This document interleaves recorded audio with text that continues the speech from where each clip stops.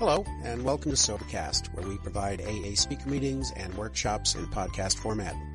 We're an ad-free podcast, and if you enjoy listening, please help us be self-supporting by visiting Sobercast.com, look for the donate link, and drop $1 or $2 into our virtual basket. We hope you enjoyed the podcast. Have a great day.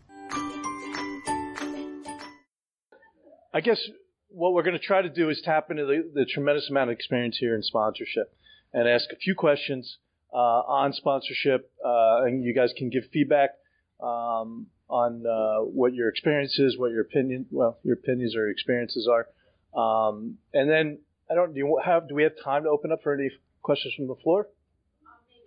Maybe. All right.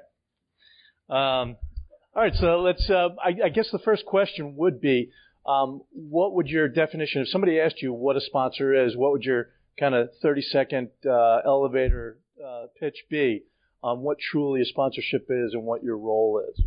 And looking out over the room, we're outnumbered, so I'm going to go to the ladies first, and we'll go with Michael.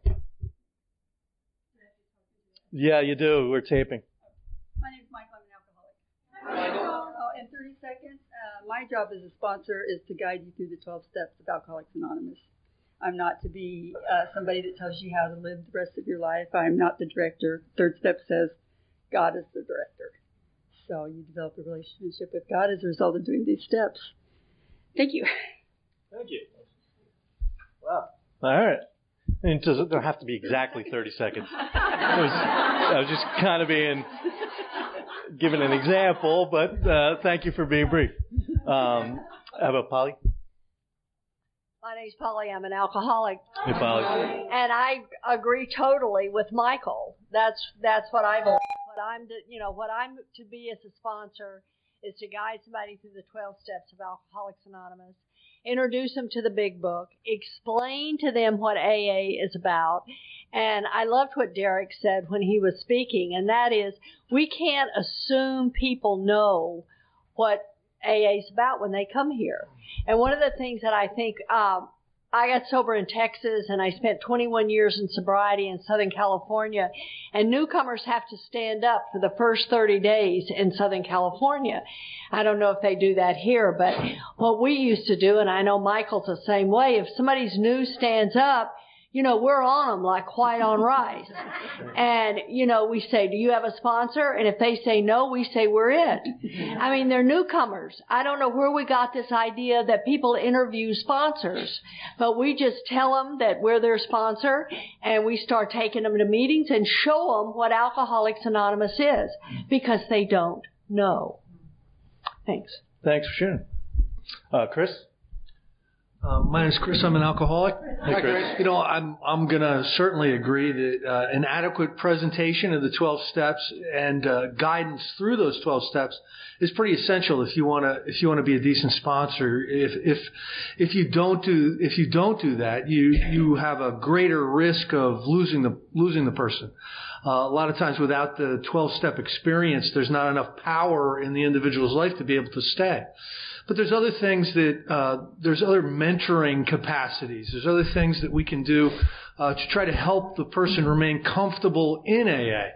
One of my biggest problems in my first, say, 60, 80 days or so was I was just filled with anxiety, and I just wanted to get out, and I was lucky enough to have a sponsor who recognized that anxiety and made efforts to make me feel comfortable and allow me to stay, because I think sometimes we need to stay to be able to get stay in the fellowship to be able to get the recovery that comes from the 12 steps. And as a sponsor, I need to take some responsibility for some of that stuff too. Thanks, Chris. Dave? David Palmer, grateful recovered alcoholic. Hey, Dave. And that's why Karen introduced me as David Palmer, because that's what I always say, because I want you guys to know me. So the question was, what is sponsor? What is a sponsor? Yeah, how would you do if somebody asked you as a sponsor what your role is and what you feel sponsorship is? So, if a person in Alcoholics Anonymous were to ask me, I think the answer for me, this has been my experiences, and it wasn't always my experience. My experience was that the first guy I asked to sponsor me was the biggest drug dealer I could find. Does he have what you want? Yes, he does. He's got it. He had an operation that I wanted to emulate, but that didn't work out that good. But what happened for me was I finally got to a place through the love and care of other alcoholics where I stayed around long enough that I saw a man, and by the way, Chris is my sponsor, so if I say anything that offends you, it's his fault. I hung around long enough to want to get a connection to God, and I wanted to find somebody who'd get me connected to God. And I believed at the time that I sought out Chris as a sponsor, which was after getting fired from my second sponsor, my second time around in AA, that the book was the answer on the path.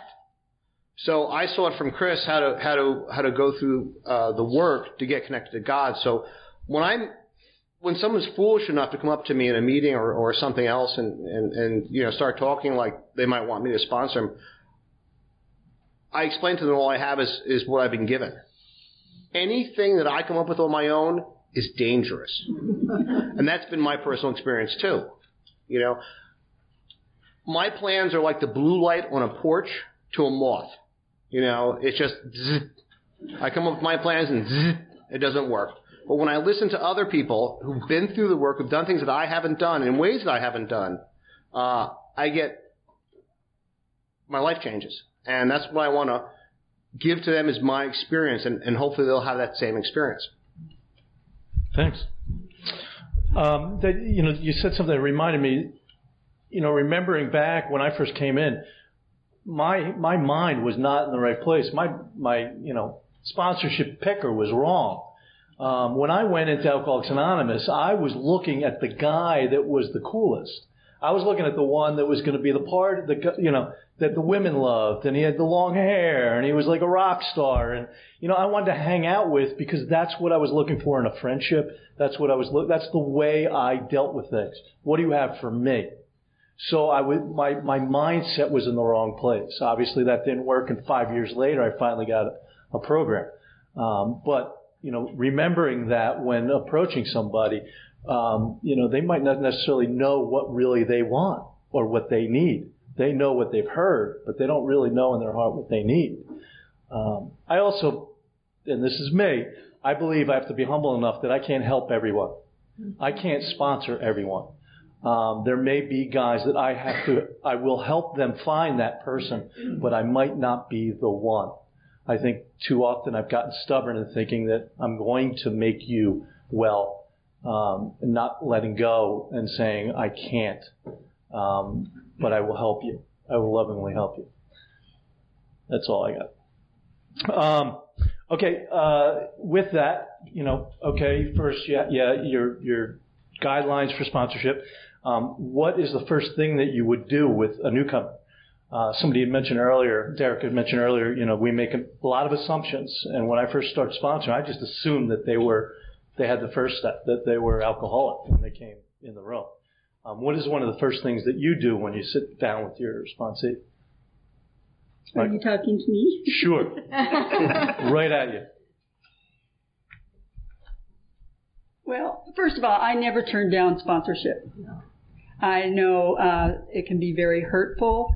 So anybody who asks me to sponsor them, I always say yes. And if you want to know how many sponsees I have, I can just say I have enough. And what I basically do, occasionally I'm led to sponsor some girls in different ways, like tough love. But that usually comes down the line. But Polly and I are both very nurturing, aren't we? We're very touchy-feely, very nurturing, and that's the kind of sponsorship we offer because that's the kind of sponsorship we received. I mean, I was beat up enough when I got here, so I don't need to be beaten up on anybody I sponsor. But I usually, whoever it is, I try to hear their whole life story within the first week that I'm working with them. And if they haven't been to AA before, I have them call me for the first 30 days, every day at a specific time. And I have them reading in the big book. Basically, Polly and I both believe get them through the steps. You're going to be reading the book the rest of your life. But I have them read up to page 63, and then when they've read up to 63, I sit down in a formal manner out of the big book and take the first 3 steps with them. They do their inventory, and if they're incapable of doing their inventory, or they're afraid, or they just don't know how to do it, I do it with them. That's what they did in the old days. And I come from a line of sponsorship that comes down from Dr. Bob, and when they did, there were only 6 steps back then. But at the moral inventory, they took the actions of 6, 7, and 8. And so when I listen to a 5th step, they spend that hour alone with God afterwards. But before they leave the house, we have done 6, 7, and 8. And there's one thing, at least in the old one in here, I don't really agree with. And it says, you need to have a year of sobriety to sponsor. I'm telling you, some of my girls could not get sober until they started sponsoring. Once you completed step 8, I believe you're ready to sponsor. Some people say just stay 1 step in front of them. That could work too. But that year, somebody might die. Bill had how many weeks when he started working with drunks? He got Dr. Bob only 6 months sober. Dr. Bob had a couple weeks, and he's out there working with drunks. That's the only thing I don't agree about with this pamphlet. Otherwise, it's very good. So, and I basically after that have them call me once a week or once a month, depending on their amount of sobriety and how, what kind of condition they're in. I take people into my home. I always have. I've had from 1 to 6 newcomers living with me. I have 1 right now. It's not a newcomer, but that's just what I do. That's not for everybody, because I'm just older and I can do that today. So I have a lot of them live with me. I've learned a lot of lessons on sponsoring, like using discretion and how you can enable an alcoholic. Learn some painful lessons. Sponsors learn painful lessons, don't we, Polly? But the greatest joy that I have from sponsoring, and it talks about it on page 89, it says to watch people recover, to see them help others. This is an experience you must not miss. Thank you. Thanks. Oh. Well, since I'm following Michael, then my whole thing is ditto, ditto, ditto, ditto. And I believe the same as she does. I never say no. I mean, I don't believe when someone asks me to sponsor, they ask me if I will sponsor them.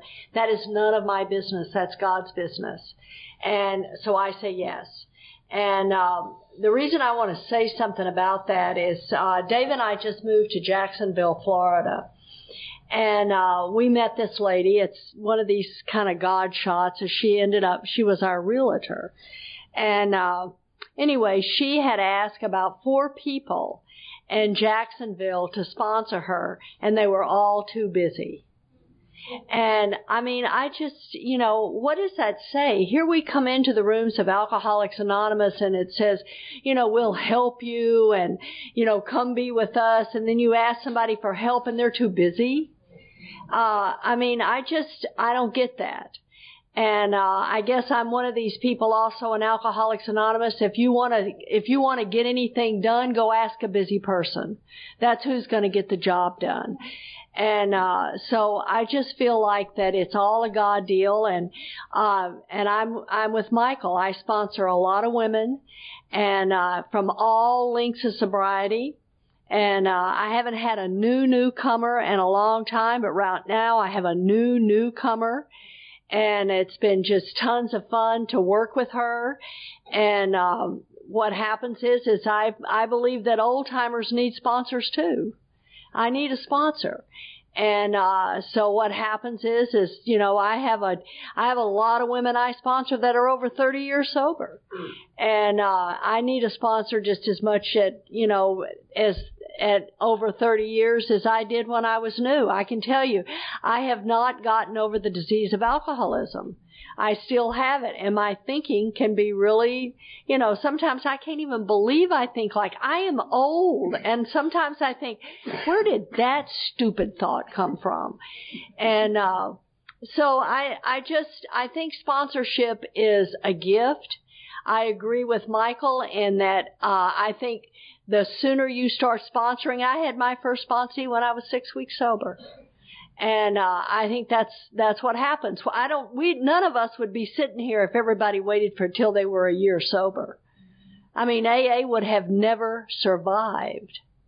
So I guess I'm just kind of the old school. I just do it like they did it a long time ago. It worked then, and I feel like it works now. Thanks. Chris Bonner. Chris? Chris, alcoholic. Chris? You know, when I first was sponsored out of treatment, typical sponsorship was really more about sharing oral tradition, really more about encouraging you to remain consistent in the fellowship. There was not a lot of people that were opening the book Alcoholics Anonymous, not a lot of people bringing you over to their house and taking you through the steps. So when I first started sponsoring, I kind of followed along as I had been taught. But there's an evolution that's really happened to me as a sponsor, and that evolution has taken me closer and closer to the chapter working with others, and being really understanding that how you work with others is in the chapter working with others. So sometimes it takes the alcoholic 10 years to see the black on the page, but I'm really trying to do that today. So if someone asks me to sponsor them, I certainly never say no. But what I do is before we make this relationship, before we cement this relationship, I want you to know what it's going to look like to work with me. What is it going to look like to go to any lengths? And it says in this book that on the first visit, leave the book with them, let them read the book. If they want to go through with it, be available. And I basically do that. I ask them to read the book, and then I sit down and I explain to them what it's gonna be like. I'm gonna be asking you to go through the steps. I don't necessarily want to be your drama coach. For the first 5 years when I was sponsoring, I would get calls every day. They wanted to update me on their drama du jour. And, there's always time to sponsor if you're doing it right. If you're pretending to be, an untrained therapist or something, then you're going to get bogged down by 2 or 3 people if you're not doing it right. So really, what I do is I outline the program of action, the simple kit of spiritual tools. I lay it at their feet, and then usually 3 out of 4 of them bolt like they can't get out of there fast enough. And I'll tell you what, but the people that stay become Alcoholics Anonymous members in good standing. They work with others when they get through the steps. The people that make it through the steps are the people that are very, very important in my life today, as friends, as fellowship members. So, again, there's been an evolution in how I sponsor, and it's different. It's different today, but it seems to be working, at least for me. Chris. So, it's changed over time for me, what I do when I talk to somebody. And it's changed out of necessity. I like what everybody said, but I like what Chris said, because, I used to, every time somebody would come up and ask me to work with them, I would take it as this amazing gift that I have to handle some sort of special way. And I'd put aside time and we'd sit down and I would do it exactly the way my sponsor had done it with me. And inevitably these people would fire me, and they'd just go somewhere else and find some other solution. And I started to take the approach that, maybe I was doing something wrong. Maybe this intensive work wasn't what I was supposed to be doing. And it dawned on me, because this guy down the Jersey Shore asked me to sponsor him. I drove down there and we spent an hour and a half on the first step. And I drove down the next weekend and we spent an hour and a half on the second step. And I drove down the third weekend and we spent an hour and a half on the beach on the third step. And the funny thing was, he got to the third step and he's like, I don't know if I can take the third step. And he kept getting interrupted with phone calls. because his probation officer was calling him, because his ankle bracelet kept going off because he was out of zone. He had just done a year and a half in state prison and was looking at a 7-year bid if he didn't stay sober. And he didn't think he'd get the third step. Now, what Dave said is maybe I can't help him. Might be true in this case. You know, he never called me again. You know, and I don't know what to say to that guy. I've been given this amazing gift. And so what I do now, I had a guy who had 9 days. He walked into a meeting. I started working with him when he had 7 days. And he walked into a meeting, and he had 9 days. And I turned to him, and before he could start telling me his drama du jour, right, I said to him, who did you help yesterday? He goes, I have 9 days. What do I have to offer him? I said, go find the guy with 8 days and tell him there's hope. Right? I never saw him again either. But now what I do is I'll take a guy out and I'll sit him down and I'll go through the first 3 steps. How long does it take me to go through the first 3 steps? Right? I had a guy just recently came to my home group. It was like, I need to do this work. Okay, great. Let's go to the park and sit down and do the first 3 steps. And I found out that what he was trying to do was structure a new marijuana maintenance program. So so even though he had 2 DUIs and he was 28 years old, he didn't think it was a problem. What do I have to offer to this person? I got fired by my second sponsor, right? That was one of the greatest gifts that I had. But if a guy will go through 1 through 3 with me in a very short period of time, typically the first night that he wants to work with me, let's get into inventory, right? Let's get into inventory. The gift for me became when I started to look at my role in all the things I had screwed up in my life. And I stopped blaming other people. And I got an opportunity to tell it to a man and to God. You know, I could go out and set those things right. It didn't occur when I just had somebody to call. And, I got a guy I sponsor who lives in Manhattan. And he'll start talking to me about his day, and I'll shut him up, in the middle of the sentence and say, who have you helped today? Who have you helped today? How's the inventory look like? What about 3 legacies? Are you looking at 3 legacies? What's going on? And it's so easy for me to want to slide into some sort of easy and comfortable space where I'm not being of service to somebody else because I've gotten something nice. And if my sponsor doesn't call me on it and keep me moving along, what good is he doing to me? And that's the role that I have to play. And then when I first meet a guy, I got to get him into inventory as soon as possible. Thanks. Agree with that. The next thing that came to mind was, is there any mistakes that you've made over the years? Yeah, that you could share that might help somebody. Oh yeah, I've trusted. I've trusted alcoholic newcomers. Moving people in with us. I've had a lot of people stay sober and turn around and pick up this set of tools and run with them. But I've had some that were drinking vanilla extract in their room. I had this one woman, she was older, named Rosie, and my husband and I we loved her, and she was older and she was so sweet, but she wore this perfume that was gagging us, just gagging us. And her daughters finally called us one night and said, Mom is drunk. And I went, no, she's not. She said, I know my mom. She is drunk. Every night when she calls me, she's drunk. And I said, honey, she sits and talks with us when she gets home from work. She gets up every morning, goes to work, and I just was blah, blah, blah, blah. She's working with others, blah, blah, blah.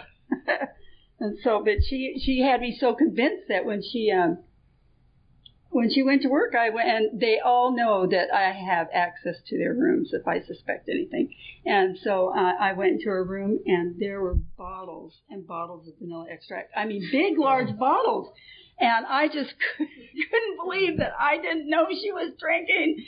But and her car was full of bottles. They were under the seat, and I just felt so stupid. She's living in her sponsor's house and drinking bottles of vanilla extract. That's what we were smelling. The smell that was gagging us was the vanilla coming out of her. The vanilla coming out of her system. And we have enabled some people to stay with us too long, and become kind of dependent. But they've all been learning lessons for us. And I just think we do a much better job today sponsoring because of the mistakes we made in the beginning. And I too really believe in the chapter working with others because we're going back to the way it used to be. You know, we're losing our treatment centers. Government, military insurance companies are tired of paying for treatment because treatment usually doesn't work, you know. And so we're getting them. My husband and I have detoxed many people in our house.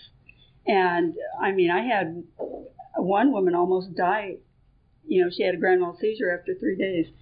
But a lot of things that the old timers shared with me, a lot of things that I've done when they started to go through delirium tremens, it's all old AA. But we better start getting used to it because that's where we're all going to be. We're going to have the luxury of some drunk vomiting in our car, you know, because we're going to be picking them up off the streets and out of hospitals and detoxes, and they're going to have no place to go.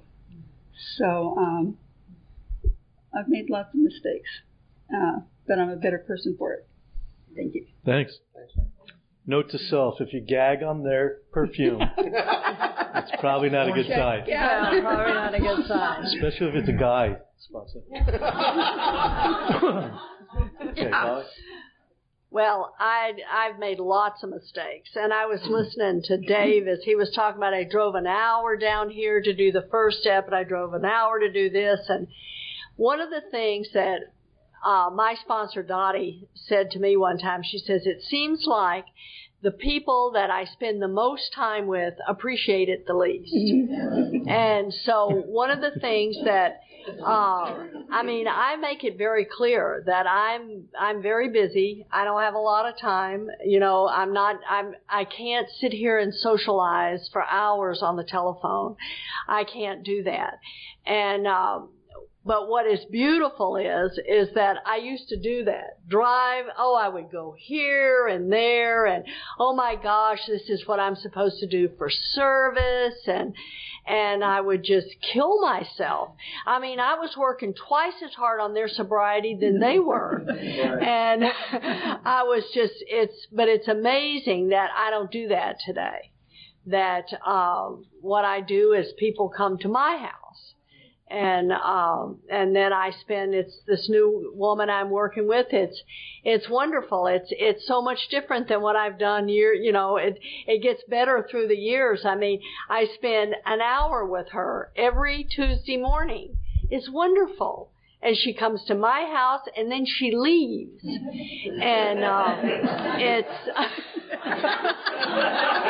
it's great. But Dave and I have had people live with us.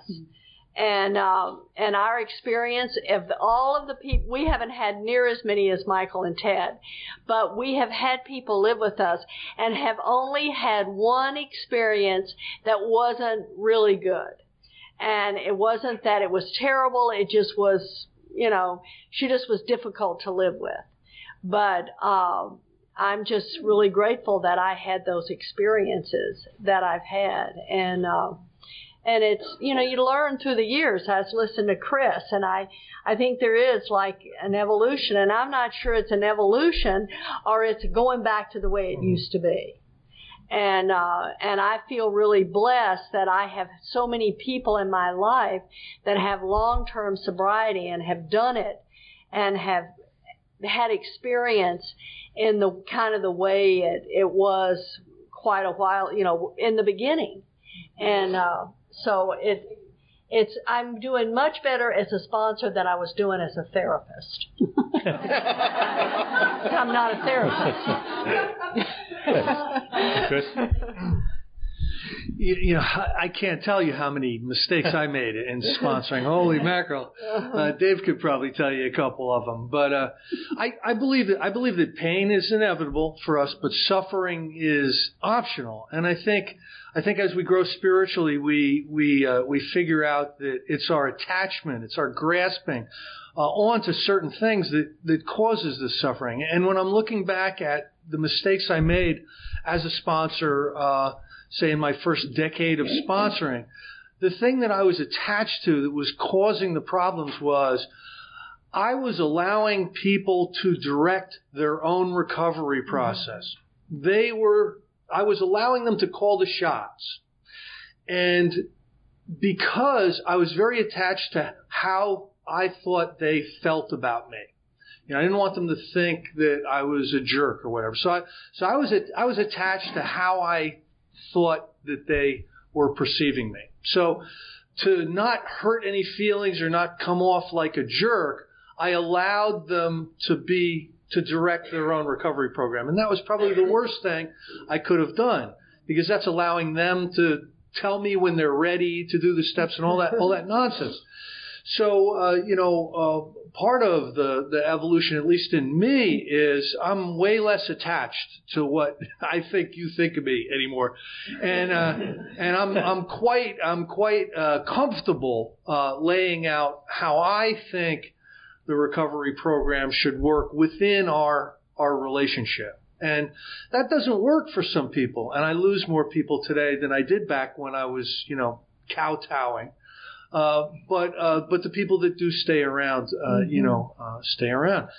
So, some of the I used to say yes to everybody, and then when I allowed them to run their own program, I mean, I had psychopaths that I was working with. There was a period of time right around 2000. Dave will remember this, where I went into sponsor shock, and I had to bow out for a while. I mean, I was saying yes to every lunatic that there was. And, I had my life threatened, and they were all on drugs, and, they were just using me as cover so they could rape, rob, and pillage throughout the fellowship. It was a mess. And my sponsor grabbed me by the throat and said, "I'm pulling you out, you need to calm down." And the guys like Dave and, people like that who were solid, saw that, Chris needs a little break. But they had gone through the steps, so they were okay. They were safe and protected. But you learn so much from these mistakes. You learn so much from the things that you do wrong if you pay attention, if you're awake to it. Thanks, Dave. So, one of the great gifts I got from Chris was he told me, "You're going to kill the first 10 people you work with." Which has turned out to be patently false. Only 8 of them. But I was working with this guy, and I told him that, and he got this shocked look on his face. "Oh!" I said, "No, don't worry. You're number 11." But inevitably, I've made I think mistakes with every single person I've ever worked with. I think I've made mistakes with every single person who I've talked to at any length in the program, because for me, what happens is my ego will reemerge, and I will begin to want to tell you things that I have no experience in. And I have found, I was there. It's Titanic. Yeah, it was a cold night. I mean,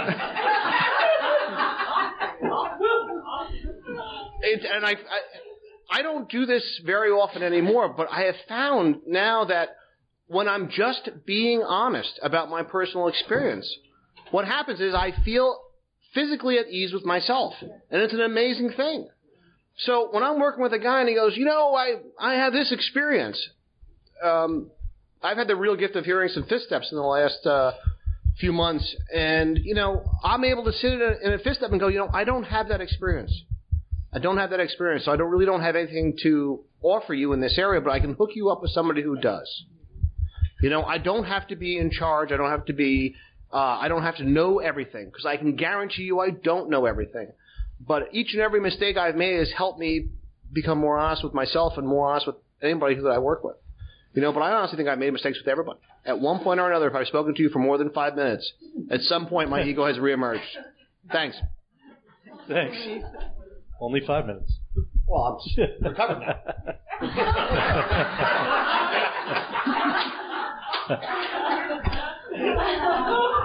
One more question? What, you want to open up, or one more question? One more question. All right. So, people out there, there's probably people out there that haven't sponsored, or there might be people that are just starting out. What are the gifts that you receive from your sponsorship? What is the importance of sponsoring, of getting out there and sponsoring others? What is the gifts you receive? One of the greatest gifts that I've received from sponsoring is self-esteem.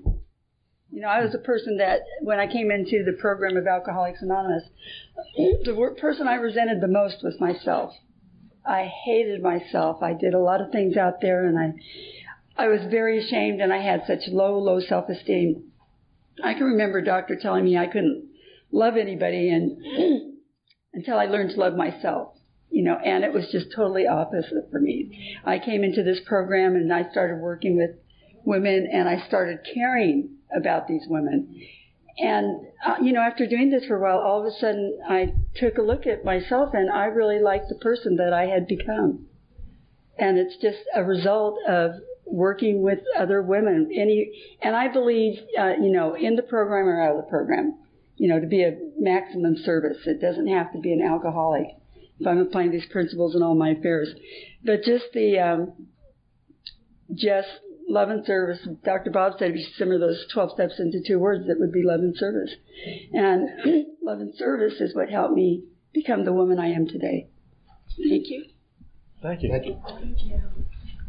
My name's Polly, and I'm an alcoholic. Hey, Polly. And probably for me, I am a real Bill Wilson. And that is, but for me, Bill Wilson. I have been depressed all my life. I could write the book on depression. And when I read the first things I read about Bill Wilson, I would just read everything I could find on Bill Wilson. And then the day I read our Next Frontier, Emotional Sobriety, it changed my life. And I was 12 years sober.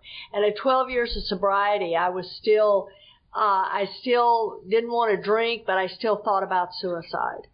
And what happens for me is when I work with another alcoholic, I'm not thinking about myself.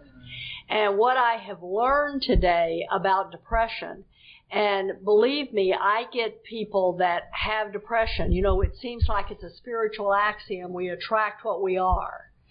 And I get women with depression. And as soon as I tell them, you may not understand this, but depression is the highest form of self-centeredness. And what I have learned to do by sponsoring is to get out of myself.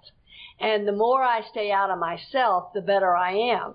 And I was listening to Dave as he was talking about how a lot of times I will say things to women and ask them to do things, especially be into service, working with others, you know, such as that. And they don't like to hear that. So what happens is you start losing. I don't need to fire anybody. They leave, you know, because they're not wanting to do what I want them to do.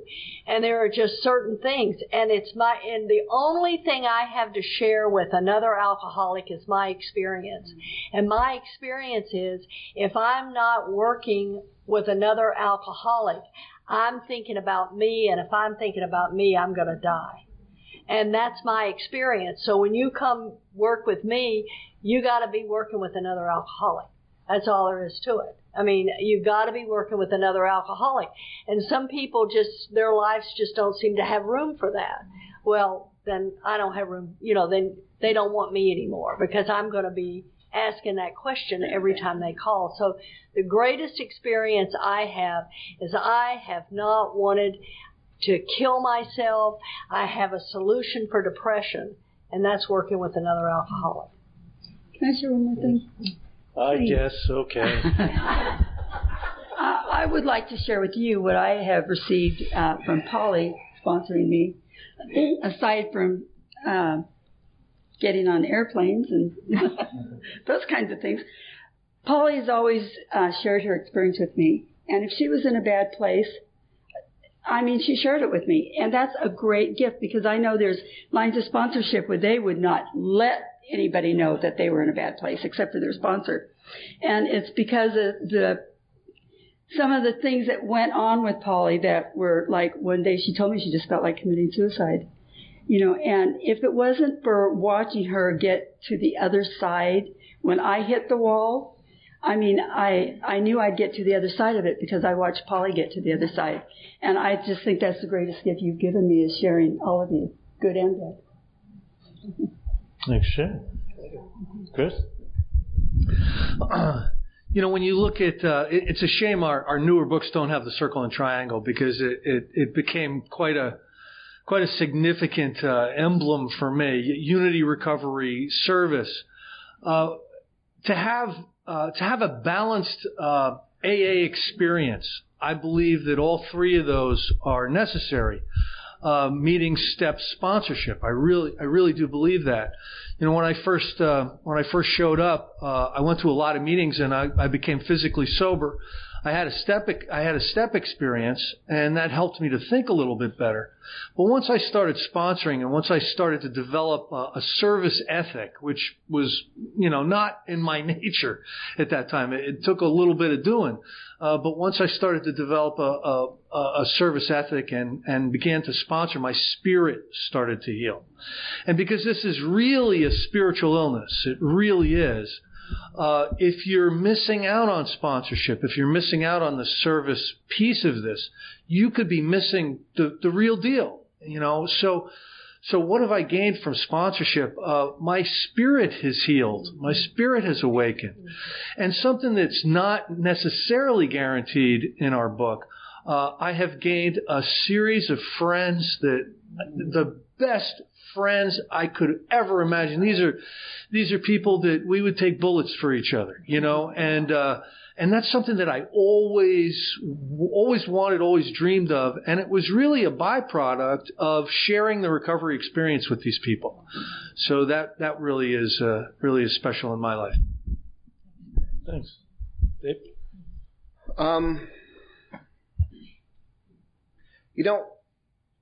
It's an amazing gift working with another fellow. I don't even know how to put it in words, to tell you the truth. And I've never expected that. I never expected the feelings that I would have when looking into someone's eyes and they finally get it, or they get a particular thing, and they finally understand that what they thought was reality is not. And, my journey has been long and painful, mostly because of me. And it's true. And he knows. And then I sit there and you try to explain to somebody, I'm going to get more from this than you're going to get from this. And they just want something that they've never had before. And all I want to do is give them something they've never had before. And to watch them light up is a feeling of usefulness. And it's a realization of a promise. And it's everything. I mean, I straddle the world of work, family, and AA. And when I'm in balance, like Chris talked about, in all three sides of the triangle, I'm in balance at work and I'm in balance at home also. And working with somebody else is the single most gratifying thing that I ever have experienced. But the reality is, if you had asked me before having that experience, I would have said sitting on the couch eating ice cream and watching reruns of Friends was gratifying. But it turns out that getting free of self through giving of the gift in my life is something that I don't get anywhere else. I don't get that at work. And at home I give freely of myself to my children and my wife. But that's just something different because we don't have that common problem. And here we have a common problem and a common solution. And being part of that circle is, it is a depression reliever. Thank you. Thanks, Sharon. Okay, we're going to open it up. And they've given the okay. You can ask about anything. Anything in the world. And they will answer it. Honestly. Yeah, Anne-Marie. Anne-Marie's going to ask a question. I like the queen of questions. Okay, so here's my question, actually. My name's Anne-Marie. I'm an alcoholic. Hi, Anne-Marie. Are we recording the questions? Are we recording the questions? Oh, okay. Well, that changes everything. No, I'm just kidding. What do you do, in your experience, what do you do when you're working with somebody who doesn't necessarily out and out refuse to participate in one side of the triangle, but no matter what you do, or no matter how many times you mention it, they still don't do it. So, for example, let's say we're working through the steps and this person's coming on service calls with me, but they don't want to go to meetings, or every time I ask them how they're doing with meetings, the answer is not so good. Especially since, that's the fellowship, that's a big part of the program. How do you necessarily work with somebody who is happy to do two parts of the triangle but not willing to do a third?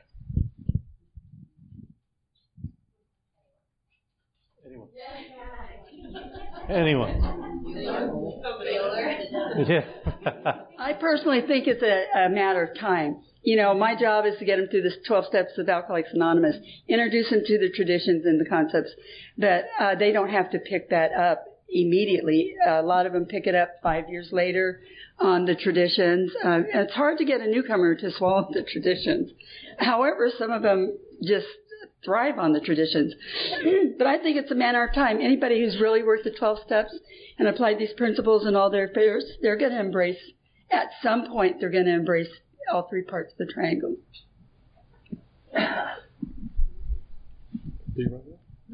Yeah. David Palmer, grateful recovered alcoholic. Hey, Dave. Anne-Marie, one of the things I've been doing the last 6 to 9 months with guys is, and I've gotten a lot of kind of pushback, but it works in my life, is a 3 legacies inventory. Where am I in each part of this in my life? Right? Where am I in service? Am I going to those dull meetings, the intergroup meetings or the area meetings, or what am I doing to do service? Where am I in the fellowship? Right? I'll do an inventory on that. It doesn't take long. It's a half an hour process of writing it out. Where am I in the recovery part of it? And I say to guys, where are you in the, where's your inventory look like? Other than that, I don't, I always get the groans and like, I'm not here, I'm not there. And my experience is that when I'm active in all 3 sides, everything else in my life seems to always be in balance at that point for some reason, work, family, and AA. And when I'm out of balance, I'm not doing something else, right? I notice that I'm irritable and discontent at work, or I'm irritable and discontent with my family, or I'm irritable and discontent with AA. Those people aren't treating me right, And so I always try to get people to do three legacies inventories because they haven't heard about it, but it's a great place to see where I am in the program. After that, it's God, right? Thanks. My name's Andrea, and I'm an alcoholic. Hi. Hi. I had a sponsee who was on Suboxone. And she kind of turned her life and her will over to the care of Suboxone. The FedEx delivery man missed her one day, and she called FedEx and went to drive to find him on the street to get her Suboxone. And I was very torn about, I would bring up when and if she weaned off of that, starting with a new sobriety date. And I couldn't bring her through her amends, knowing that that's what she was depending on. I didn't see, I just struggled with it tremendously. And I don't know if you have experience with that, how it worked out and what you did. My name is Michael. I'm an alcoholic. Hey, Michael. Yeah, unfortunately, I have too much experience with it. She's a lot of experience with that. First of all, in Alcoholics Anonymous, my job is not to play doctor. That is between that person and their physician.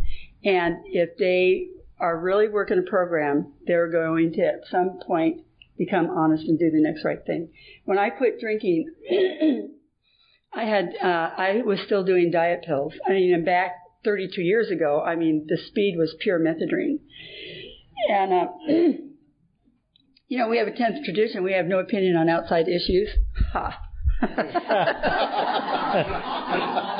Well, I thought that was an outside issue, personally. But anyway, so I did those diet pills for another 3 months. But I had, and when you're on speed, you can do an inventory really fast.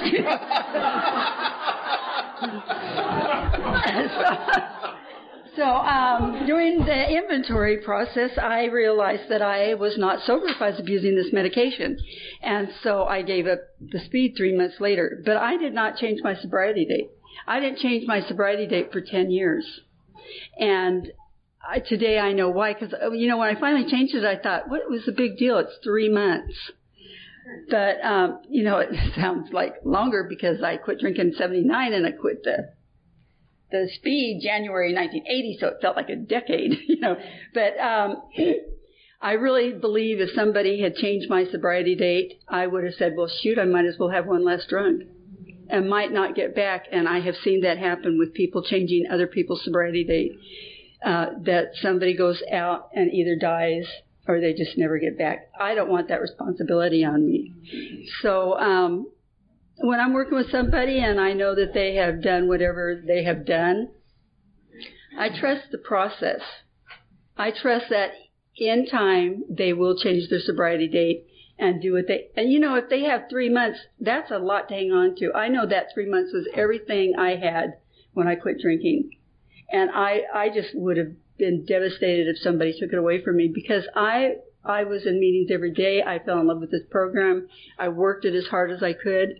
And what happened is it allowed me little by little to give up things that were destructive in my life. And so I really have so much faith in God and the 12 steps and God being the director. And every person that I have said, from this moment on, if you do whatever, pot, I had a girl on marijuana maintenance. And she did it for 4 years in sobriety. And I told her, from this point on, if you smoke pot, I can't sponsor you. I just started sponsoring her, but I can't sponsor you if you're doing pot. But I didn't change her sobriety date, and I told her I'm going to leave that between her and God. And excuse me. And a couple of years later, she did change her sobriety date, but it was so important for her to hang on to what she had and not say, well, new sobriety date, I might as well go out and have one last drunk. That scares me. And I don't want to be part of it. So I just trust the process. I trust these steps, and I trust God. Thank you. Chris, alcoholic. Hey, Chris. A couple of years back, I was doing media work and doing an internet show for to talk about best practices in the treatment world and everything. And I interviewed a lot of people about Suboxone in particular. I can guarantee you I know more about Suboxone than 99% of the doctors that prescribe it with the work that I did. And basically it's a wonder drug if it's used correctly for detoxification purposes only. If you're being put on it for maintenance, that's not a great thing. Anyway, as an AA member, what I can share about drug use while you're getting sober is basically it's an outside issue, but here's what's observable to me, and this is as an AA member inside, observable to me, is that it affects one's ability to grow spiritually in certain cases, and our spiritual growth is our lifeline. If things are impacting our ability to grow spiritually, they're directly impacting our ability to stay sober and to recover, and that can directly impact our lives. So certainly we want to be very, very careful and sometimes even tolerant. But if I see somebody making a big mistake, I will let them know. And usually, what I'll do is I'll let them know exactly what I believe, which is this is going to impact the ability of the AA program to fully adhere to you spiritually. And, that's just really what I've observed. Can you use the mic, please? Do I really need? Oh. I'm still also an alcoholic. My question, I guess, is regarding qualifying sponsees. I guess I have 7 years in the program now, and I guess probably about 2 years ago I heard Chris speak up in the Wilson House, and I was stunned to hear that not everybody in the rooms is an alcoholic. Why else would you be there? And I heard quite a bit that weekend about qualifying, as it says in the book. And, of course, my immediate insane thought was, hell, nobody ever qualified me. Maybe I'm not an alcoholic. But that didn't last. And I guess I just wanted to hear a little bit more about that. about qualifying the process. I mean, we've talked about people being willing to do the work or not willing to do it, but as far as qualifying whether you're actually dealing with somebody who's a real alcoholic. Thank you. Is that directed towards anybody or? Not at all. Not at all. Chris. I'll just real quick, but I think everybody can share on this one. This is my personal belief is that it says in the chapter Working with Others that you should become convinced that the person is alcoholic. I don't necessarily believe that I shouldn't work with people that don't qualify as a low bottom, big book looking alcoholic. I believe that if they do, I need to be of maximum help. But I've also been of help with people who identified as drug addicts. I want to be helpful to everyone where I can. But there's a singleness of purpose that we have to pay attention to here. There's something that happens between an alcoholic and another alcoholic that may not happen if an alcoholic is trying to work with a drug addict. I don't look at it exclusionary. Like I look at it more like what works. What's the best practice? And really the best practice is the alcoholic working with another alcoholic. But I also believe that I'm supposed to be where I can be of maximum usefulness to God and my fellow man. So if I can help, I will. Can I say something? Sure. Michael, alcoholic. Hey, Michael. I work with a treatment center for the military. They come to my house every Wednesday night, and we have anywhere from 25 to 35 soldiers. And a lot of them are claim to be addicts and not alcoholics. I don't have a problem with it because there's a couple things in the big book that have led me to believe certain things. First of all, it says on page 23, the main problem of the alcoholic centers in his mind. That's the main problem. It's not the alcohol and the phenomenon of craving. The main problem centers in the mind. And then when you're getting to the fourth step, it says liquor's but a symptom. So there's a lot of symptoms we can transfer. I mean, it can manifest in other ways. And almost every one of those soldiers that I always ask them, what happens to you when you drink? A lot of them have turned to drugs because they can't drink successfully. And when they really identify, on 21 it says the real alcoholic has a change of personality. Dr. Jekyll and Mr. Hyde. In the beginning days of the drinking, it was a good personality change. It doesn't matter if it's good or bad. Normal people don't have a personality change. But I have some of these people, some of these soldiers, I have to really get them to talk about what happens to them when they drink. And talking about it and everyone going around the room and keeping it to what happens to them when they drink. Almost all of them have come to the conclusion that they have a personality change. So, again, I just trust the process. I do believe in singleness and purpose, especially in a meeting, because a newcomer who comes in here for drinking is not going to identify with somebody who's talking about compulsive overeating or drug addiction. They've come in here because of alcohol. I think it's imperative that in a meeting we're single of purpose, but I'll sponsor a drug addict or an alcoholic. I just don't think I can do drugs any better than a drug addict, and I don't think a drug addict can do alcohol any better than an alcoholic. Personal opinion, not AA's. The opinions of this panel are individual. Yes, sure. I'm good. Okay. I believe that this is just my opinion, I believe that there are a lot of people in Alcoholics Anonymous who are not real alcoholics. And I believe that they get better here. I believe that Alcoholics Anonymous helps them, and they can certainly identify with the drinking. It is my experience when I am working with somebody and they are not, as the big book says, an alcoholic of my type. What happens is they're just not willing. They're not willing to do what I have to do to stay sober. And what happens is they're not going to be willing to work with me because I'm going to expect them to be willing to do what and whether I order it or not, which I don't. You need to do this. I am not that type of person.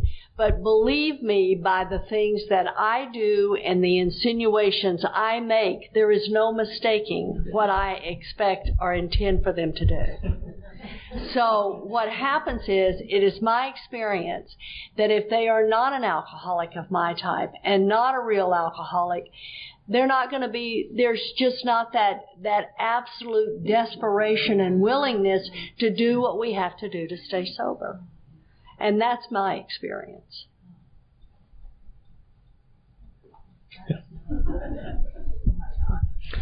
So, I think qualification is very important.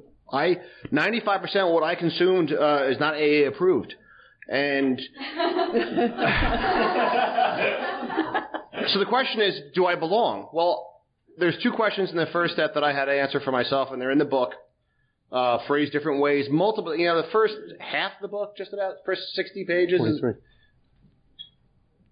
Including the Roman numerals, the first 60 pages of the book is about getting those two questions answered for myself. And the first question is, when I set out at night, to start drinking, night being morning in the end, but when I set out in the morning to start drinking, could I tell you what was going to happen? And at the end of my active alcoholism, the answer was no, I couldn't tell you with any certainty what was going to happen. The phenomenon of craving would kick in, and I would end up in some sordid place. I just would. It just wasn't fun. It was like playing Russian roulette with an automatic. I mean, it just was no fun. Then the second, so if I can say yes to that, right, I'm halfway there. The second part of it is having horrible experiences drinking and waking up the next morning and going, I'll never do that again. Could I successfully never do that again? And the answer in my case was no. I've just qualified. And in the book, I've become so comfortable with Alcoholics Anonymous. In the book, Dr. Bob was a doctor during Prohibition, and he had the ability to write prescriptions for pure grain alcohol. And every morning for the last, I think this is Dr. Bob's words, not mine, the last 2 years or so before he met Bill Wilson, he would take pills in the morning to make it through the day because he could not drink. Right? And Bill Wilson says in his story, a doctor would be dispatched to administer sedatives, and that with alcohol, we all know where that takes us. Bill was familiar with it also. For me, the qualification has to be, can I, those two questions that are embedded in the first step, the two questions that the book asked me, if I can get through those, and the answer is, I can't tell you where I'm going to end up once I start, and I can't stay away from it, I belong. Thanks. Thanks, sure. Can I read something? Sure.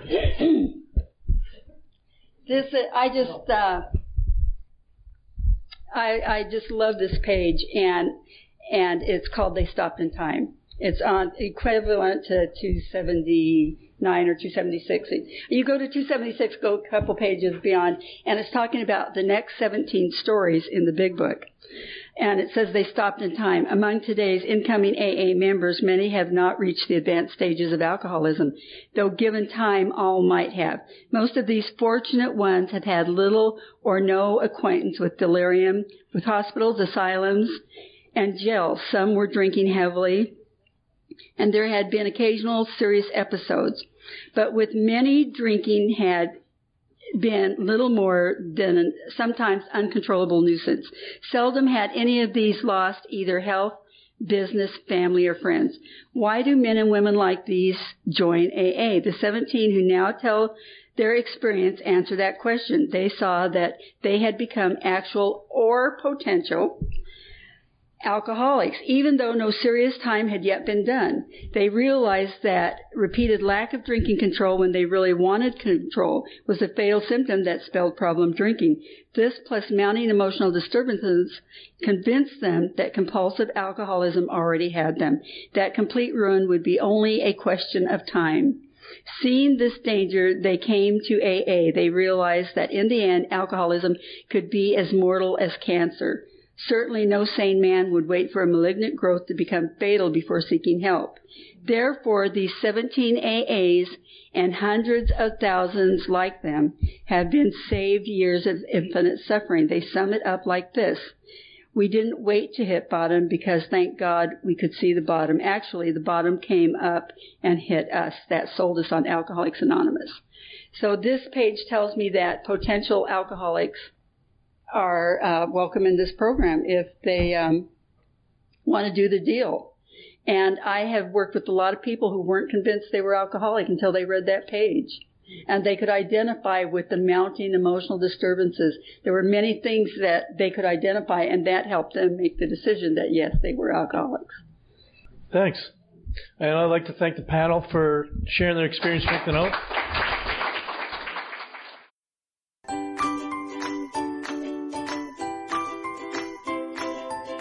Thanks for listening. I hope you enjoyed the podcast. Sobercast is ad-free, and we'd like your help in order to keep it that way. So if you'd like to help us be self-supporting by pledging $1 or $2 a month, visit Sobercast.com and look for the donate links. Thank you very much.